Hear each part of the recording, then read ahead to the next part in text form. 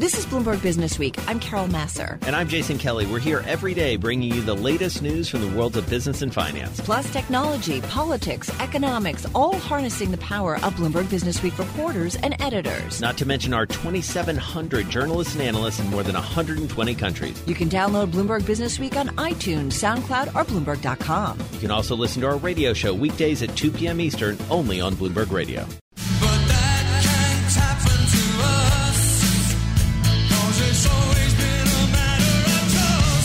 Well, trust is at the core, as Carol said, of so many conversations we have around business, around institutions, around relationships these days, professional and personal. And there are these moments where everything seems to collide. We talk a lot about business schools. Yeah. We talk, at my behest, a lot about private equity and investing, and we love a good book. And so who better to talk to but Joel Peterson? He is the chairman of JetBlue Airways. He's also on the faculty at Stanford Graduate School of Business, a place where Carol and I have hung out before as well. He's here with us in New York City to talk about his book, The 10 Laws of Trust, Building the Bonds That Make a Business Great. Joel, great to have you with us. Great to be with you, Jason. All right, so let's start with this notion of why this feels so important right now. Trust has eroded. Why? It's eroded in society, not just in businesses, in families, kind of the contract between us as human beings. If you look at Congress, it's fundamentally dysfunctional today. People don't trust each other. Yeah. They're toxic relationships. So the question is, can you do anything about that? Can you rebuild trust? And are there laws and principles, or is it just this fuzzy feel-good thing that comes and goes? And my thesis is you can really do a lot about it. Well, you can build trust. How do you do that? How do you do that, especially in a society where I feel like it's not valued as much as it used to be, and there's not a lot of accountability for those who do, bad things? There actually is a lot of accountability from each of us. I mean, if you think about the people you trust in your life, you hold them accountable, and you hold them accountable for delivering on promises. And those are the people you trust in your life. So we sense that we don't trust as much. We pick up on that. Right. And I think there is a crisis of trust. And so you are intimately familiar with so many companies and chief executives. And, you talk about Steve Jobs in your book and a lot of other folks. Who's been good at building it that we would know in sort of a corporate setting? Howard Schultz. Yeah. Mark Benioff. Interesting. And what is there something that is like a commonality between them? What's the thread? Well, I think if you actually go in and read the 10 laws, you'll see that they respect others. They get people on the same page. They communicate, and they communicate bad news as well as good news. It's not just spin. People are getting really good at picking up on spin. People are smart. The newest employee, the one that is sitting out at the reception, picks up on spin.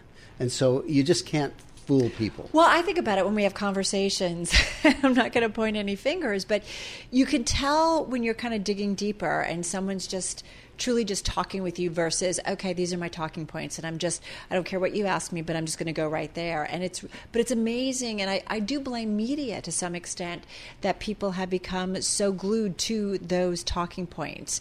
And so, I look forward to a world where we get kind of away from that. Yeah, I think media does have a role. I think social media has a role, too. Yeah. I think people are meaner on social media than they would ever be in talking to people. And so I think people become wary. They become nervous, cautious. I think this is an interesting point. There was a friend of mine, younger colleague, actually has gone off to get an MBA and was talking to me about how it's going. And she said, I'm starting to think about, where I want to work. And I said, go find an organization that you like and an individual whose organization, the CEO or founder, that you respect. And I do feel like there's a younger generation that increasingly that's kind of their number one or among their top priorities when looking for where they want to work. I always tell my students, find a mentor. Mm-hmm. And even if they don't pay you, be happy to be learning from a mentor. It's really the greatest gift early on in your career. And what about restoring trust? Because I feel like in so many cases, institutionally especially, we need to be restoring. How hard is it? Really hard. Yeah. It's really hard. So there's kind of two sorts of breaches. One is where somebody just doesn't deliver on what you thought. That may be your fault for not describing cleverly or carefully what you expected. It may be that you didn't measure it along the way. You didn't give them feedback. It could be an intervening variable. And my view on those kinds of betrayals, if you want to call them that, are that you fix it immediately. You talk with them. You have a regular feedback session. This idea of a once-a-year performance review doesn't cut it. Right, exactly. So if you really want to have a high-trust relationship, you have immediate feedback. Then there's the worst kind of betrayal where somebody has actually decided that they're going to cheat you. Right. And my experience with those is get the heck out. Right. Get away from them. And just break it in. Run as far as you can away. Run as far as you can and don't look back and don't relive it. I give the example in the book of what Cortez did at Veracruz, where he burned the ships so that people couldn't get back on the ship. Right. If you've ever been betrayed, the tendency is to want to get back on the ship and keep reliving it and figuring it out. And that's toxic. Sometimes you got to burn the ship. Yeah, exactly. And I think it's a relevant read because you talk about how this provides a competitive edge if you figure it out. So I think very, very timely. Thank you so much for coming in. My pleasure. It's a great book. Joel Peterson, he's the author of The 10 Laws of Trust, Building the Bonds That Make a Business Great. Look forward to visiting with you in the not-too-distant future out at Stanford. When it's time to change, you've got to rearrange who you are into what you're gonna be. All right, it is. Change certainly in the air, changing jobs, changing your skills. We've got it all. Marty Chavez sat down for a big exclusive interview with our own Sonali Basak. Let's take a listen to what he had to say. So Traders Who Code was a program you built, right? It's something that I worked on with many people. It was a natural evolution. Can you survive on Wall Street without knowing how to code today? It's like writing an English sentence. It's an important skill, and at the same time, most of us are not professional authors or novelists or journalists, right? Writing an English sentence is important. I would say the same thing about coding. Understanding the algorithmic way of approaching problems is really important for everybody to get. And that's Marty Chavez speaking exclusively to Sonali Basak on Bloomberg Television earlier. He is a subject of fascination for a number of reasons. Sonali joins us on the phone from New York City in our studio here. Sri Natarajan, finance reporter for Bloomberg, covering all things Goldman. Sonali, I want to start with you. That was relatively provocative, what Marty had to say. Remind us who he is. So Marty joined Goldman a long time ago, in the 1990s, when trading was king. And he was one of the people that really built a lot of the trading technology infrastructure that you see at Goldman right now. There was a joke he had on a Goldman podcast but he was serious. They had a 25-year-old's birthday party for one of their some of their technology that they built earlier on while he was there. So he rose to become CFO, and then he ran technology at one point, and most recently he co-led the securities division.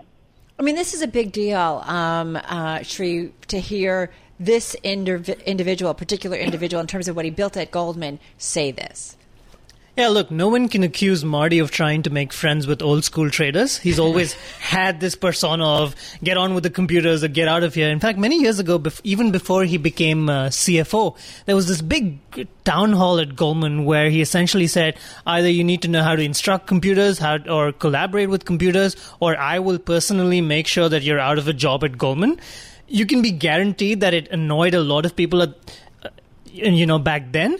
But maybe the delivery was too direct. But was he right? Yeah, but he's speaking to the future direction of the industry. He's speaking to where the industry is headed. And look at his last job at Goldman as one of the co-heads of trading. That market itself has been transformed in the last decade or so, where you have to figure out bring in new electronic tools. That is what is taking over that industry, and traders have to adjust to that new reality. So this is the Wall Street where engineers are starting to gain ascendance, and traders have to keep pace with that. Jason, I think our time at Columbia Business School, right? We talk so much about the role of technology now in the business community. Yeah. I mean, it's everywhere, obviously. So, Sonali, tell us more about this conversation. I mean, he's a fascinating character and interesting and unique on Wall Street in many ways, or certainly not your typical Wall Street guy. Tell us more about it. So another thing that really struck me in the interview was, remember, Marty's leaving Goldman Sachs at the end of the year, right? His friends are like Peter Thiel and Myron Scholes of the Black-Scholes method, right? You can't confuse him for an average trader, like Sridhar was saying. But my favorite part of the whole interview was what he was saying about what it was like growing up at Goldman Sachs as one of the only openly gay people in the 1990s, and also as a Latino when many people were not very diverse at Goldman back then. Right, and he talked about that, and that's an important thing to remember, Shri, because Wall Street, I think it's safe to say, still a lot of white dudes working on Wall Street. Things have changed a bit, but this seems to be something that David Solomon is at least trying to change a little bit, or says he's trying to change. Is he being successful, and how big of a deal of it is it for Goldman that you have a guy like this, like Marty, saying peace out? I mean, you have to think about just a few months back when all the bank CEOs were paraded in front of Congress. You remember when lawmaker after lawmaker was asking them about diversity, and it wasn't a great look. You could sort of all of the CEOs sitting there fit into that one bucket, and that is a big issue for Wall Street. Goldman, much like every other bank, says it is doing a lot about diversity and inclusion, but this is not a change that will be visible within 6 months or a year or 2 years of someone's tenure. It will take years. At the bottommost rungs, you are seeing the new intern classes, the new analyst classes, where the split is fine and there are no issues there. But it's about the highest levels of Wall Street where it will take a lot of time for that change to filter through, and we can only hope that when all of these executives talk about wanting to establish that change, wanting to make sure that they take care of diversity, it begins to show through in the result in the years ahead. Right, because it's going to take a lot of work and a lot of focus and a lot of actions. Like, it's much easier to do it on lower levels, but to bring all of those individuals along so that you do indeed have ultimately a diverse workforce at the higher levels of these banks. I mean, we've been talking about doing this, and we've heard, CEOs talk about the importance of this for years, but you've really got to almost, I dare say, a quotas or something, but there needs to be a really concerted effort to make it happen. Oh, without a doubt. I mean, the idea of a quota, that almost sounds radical, but perhaps you need a big radical step to set the ball rolling till it becomes natural, till it becomes second nature. Maybe you need to force some of the change. And so, Sonali, last word to you. I mean, it's interesting to think about what he's going to do next. What did he have to say about that? So, very interesting in classic Marty fashion. He said that what he wants to do is focus not only on programmable money, but something he calls programmable life, which I'm not really quite sure what that means yet. But it'll be interesting to see him branch out beyond finance into maybe not even technology, but maybe something with biosciences where his heart used to be.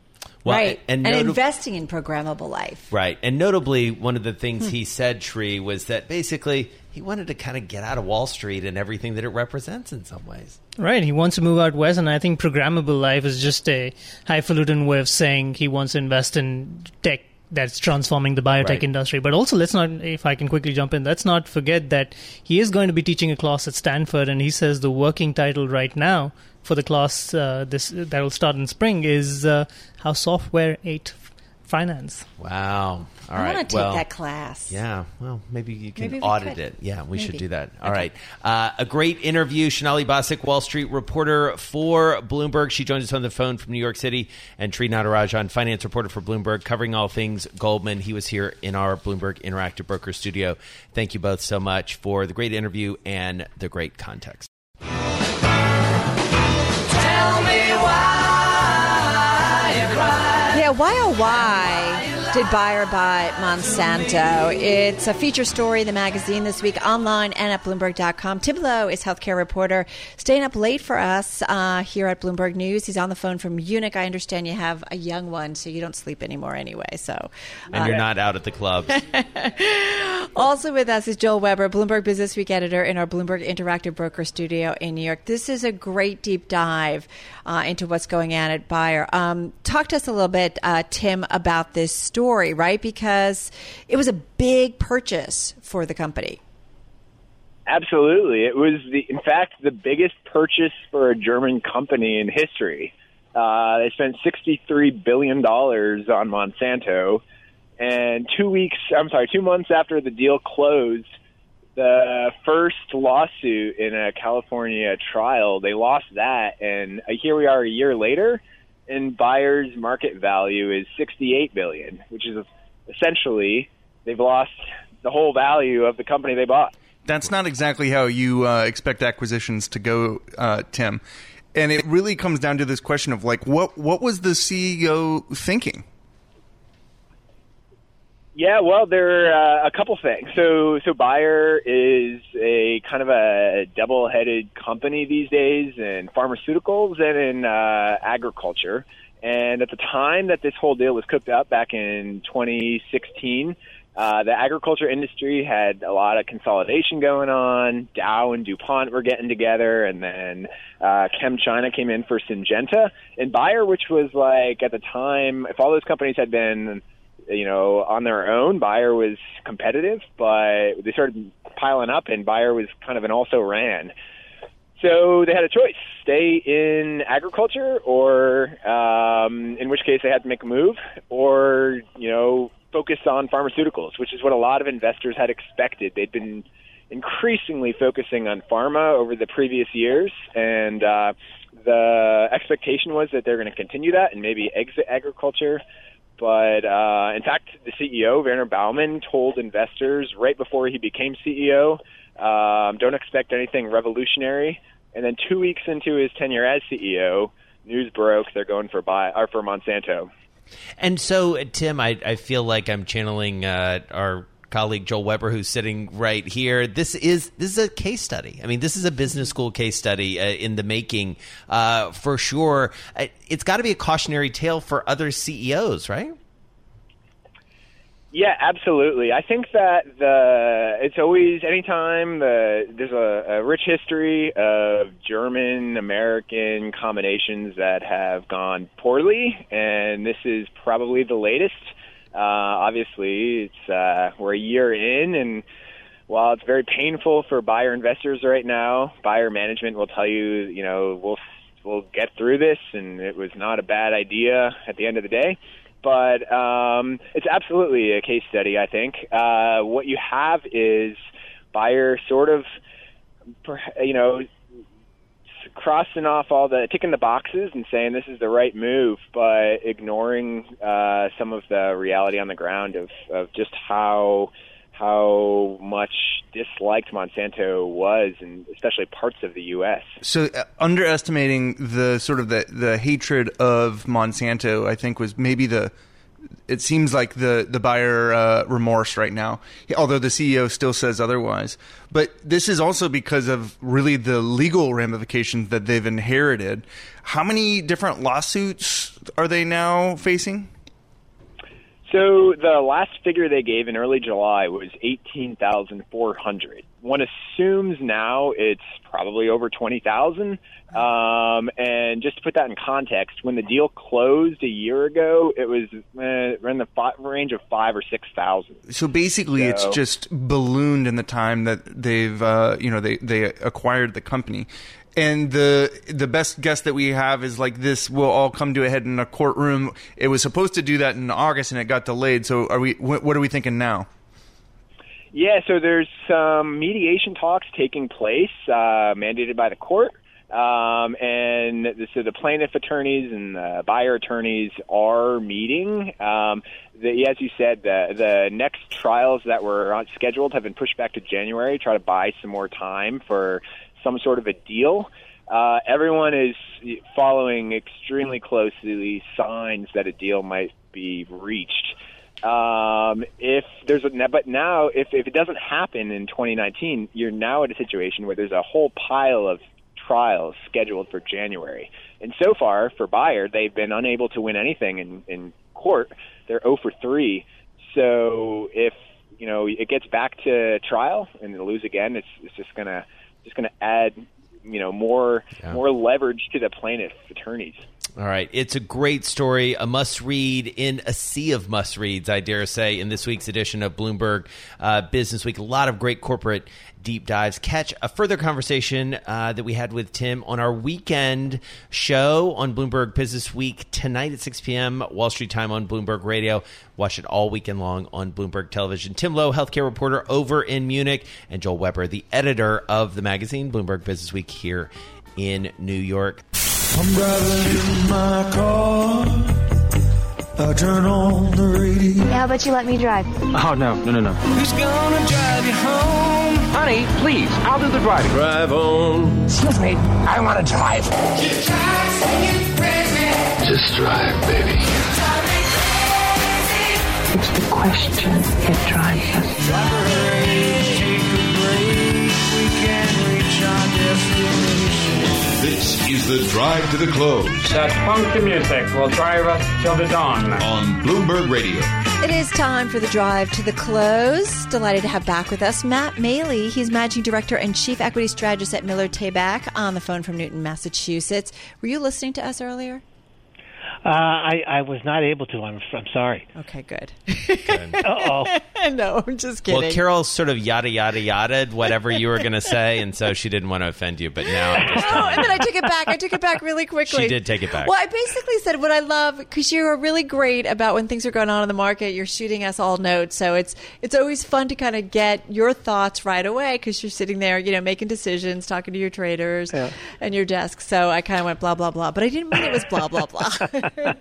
I thought you were going to give me grief because the Red Sox aren't going to make the playoffs, and the Yankees finally going to win something. But who knows? You're going to hurt our producer Paul Brennan's feelings. Oh, he says we still have the Patriots. Exactly. Yeah, and things are going great there. No controversy at all. But bum. Hey, how about those Celtics? Change the subject quickly. Next. Bruins are going to be great. All right, so let's talk about the markets, because it was that kind of a week too. Let's talk about the energy market. No, let's not. Let's talk about the overnight market. Let's talk about Fed policy. I don't know. Here we are on Friday. What's the takeaways for you, Matt? Well, today, of course, you have another one. With this whole thing with the Chinese delegation leaving early or not going to Montana. The one thing, of course, that stands out, just the initial thought was, oh my gosh, we don't know exactly what happened, why they left early, or why they aren't going to Montana. Was something said in there in the negotiations that was hawkish and tough? And if that's the case, which it seems to be, it certainly could be. Is this another situation where, geez, the Fed cut interest rates, and then President Trump decides, oh great, now I can be more tough with China? He certainly did that in July. It almost looks like he might be doing that again. If that's the case, we get the new highs in the market may take a little bit longer to achieve. So, Matt, one of the questions we've been really trying to ask a lot of people is this sort of disconnect, it feels like, and maybe it's just a sequential thing, between business confidence and consumer confidence. That businesses repeatedly, CEOs are saying on conference calls, they're saying when they speak at conferences that they're being a little bit cautious going into 2020, and yet we have this sense from consumers that I'm going to spend money, I'm going to buy a house, I'm going to go on a trip, I'm going to buy a car. What is there a disconnect there, or have consumers just not started feeling some of the pain and the cynicism that businesses already are? Yeah, I definitely think that's the case. The one thing is that there's no question there's a disconnect. Whether it's the right one or not is hard to know. But these business leaders, business executives, they're the ones who spend the money, the capital spending, and there's no question that's down and slowing. And they're more worried about looking longer term out. Where a lot of consumers, I'm sorry to say, are more concerned about what their present situation is, and they're not looking so as far out. They might be looking a few months out, but these business leaders, they're going to invest that kind of money. It's not just a few dollars here or there. It's going to be a lot of money, and they're looking out 12 to 18 months. And the one thing, of course, we can always get concerned about is the consumer confidence can turn on a dime, which we saw in the fourth quarter of last year. So it's a little unsettling, but at the same time, you could have said that any time all year long, and the consumer continues to hang in there. Yeah, but do you ever think about like how long this economic expansion has gone on, the run-up that we've seen in the markets? Does it make sense? Does it feel logical? I mean, I do feel like, we had, almost corrections, or we did see market pullbacks, and then, we continued our move up. Does it all feel fundamentally supported, Matt, or does it feel a little bit risky? I think it feels a little bit risky. I mean, you just look at the economic growth. We're fine, and we're the best in the world. But the Atlanta GDP Fed number for the third quarter now is just below 2%. Just below 2% is not a great number, and it's slower than the first half of the year. And again, I don't want to say a disaster, but the one thing is continues to almost melt down. I don't want to melt down, maybe too strong a word, but it was earnings growth. I mean, even before this week, consensus earnings growth for this year is 1.3% for the entire year, and that's before we got some of these fourth quarter warnings from the Federal Express and the U.S. Steel and some of these other companies, Corning, et cetera. So those are going to come down even more. And for next year, what does that mean for next year? And so it just wonders, again, I'm not necessarily saying the market's going to roll over and get clobbered, but do we really have the support we need to break a new high? I mean, we've made minor new highs, 3 of them in the last year. None of them has been able to turn into a major, a major breakout, and I worry that it's going to be tough to do again this time around. All right, so next week, as you know, Matt, everyone in the world, it feels like, does descend on New York City because it's UN General Assembly. You can't go anywhere. Steve Schwartzman takes the subway. Left is right, right is wrong, upside down. So you have this situation where you've got a lot of world leaders together. This is a week after everything happened in the Middle East with Saudi Arabia and the drone strike. How worried are you about geopolitical risk at this moment? Well, I do believe, I know things have calmed down this week in the oil markets, but I do believe that the geopolitical risk have risen significantly. Again, I don't want to use significantly. Again, probably too strong a word, but it's certainly grown quite a bit. I mean, the one thing is the intelligence community, and based on everything that I read and the people I talk to, they were completely caught off guard, whether it be U.S. intelligence or global intelligence about that Iran that had these kind of sophisticated weapons to make that kind of a strike. And people kind of talk about, it's just a little drone that some kid uses in the backyard. I mean, of course, that wasn't the case at all. I'll go back to what I said at the beginning of the week too. I mean, that terrified me, the thought that their capability to take drones and where else could they potentially do it, or other countries or groups around the world. That just terrified me, Matt. Yeah, and me as well. And you have, and it really tells you that how vulnerable these things can be. You don't need a great big Navy to come in and shoot at these facilities. They can do it in a much more strategic and sophisticated way. Right. So therefore, I think it has to take the risk premium for oil prices up because it could happen at any time. Well, and I'm just going to do a shameful plug, but the remarks in the magazine this week have to do with how the strong position that Iran is, particularly in negotiating with the rest of the world. They don't need that big army. In fact, and their capabilities, their military capabilities are definitely kind of putting the global economy potentially at risk. Matt Maley, thank you. Managing Director, Chief Market Strategist at Miller Tabak Co Company, on the phone from Newton, Massachusetts.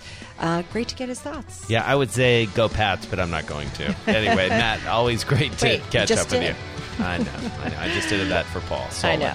Thanks for listening to Bloomberg Businessweek. You can subscribe to the podcast on iTunes, SoundCloud, or Bloomberg.com. You can also listen to our radio show every weekday at 2 p.m. Eastern, only on Bloomberg Radio.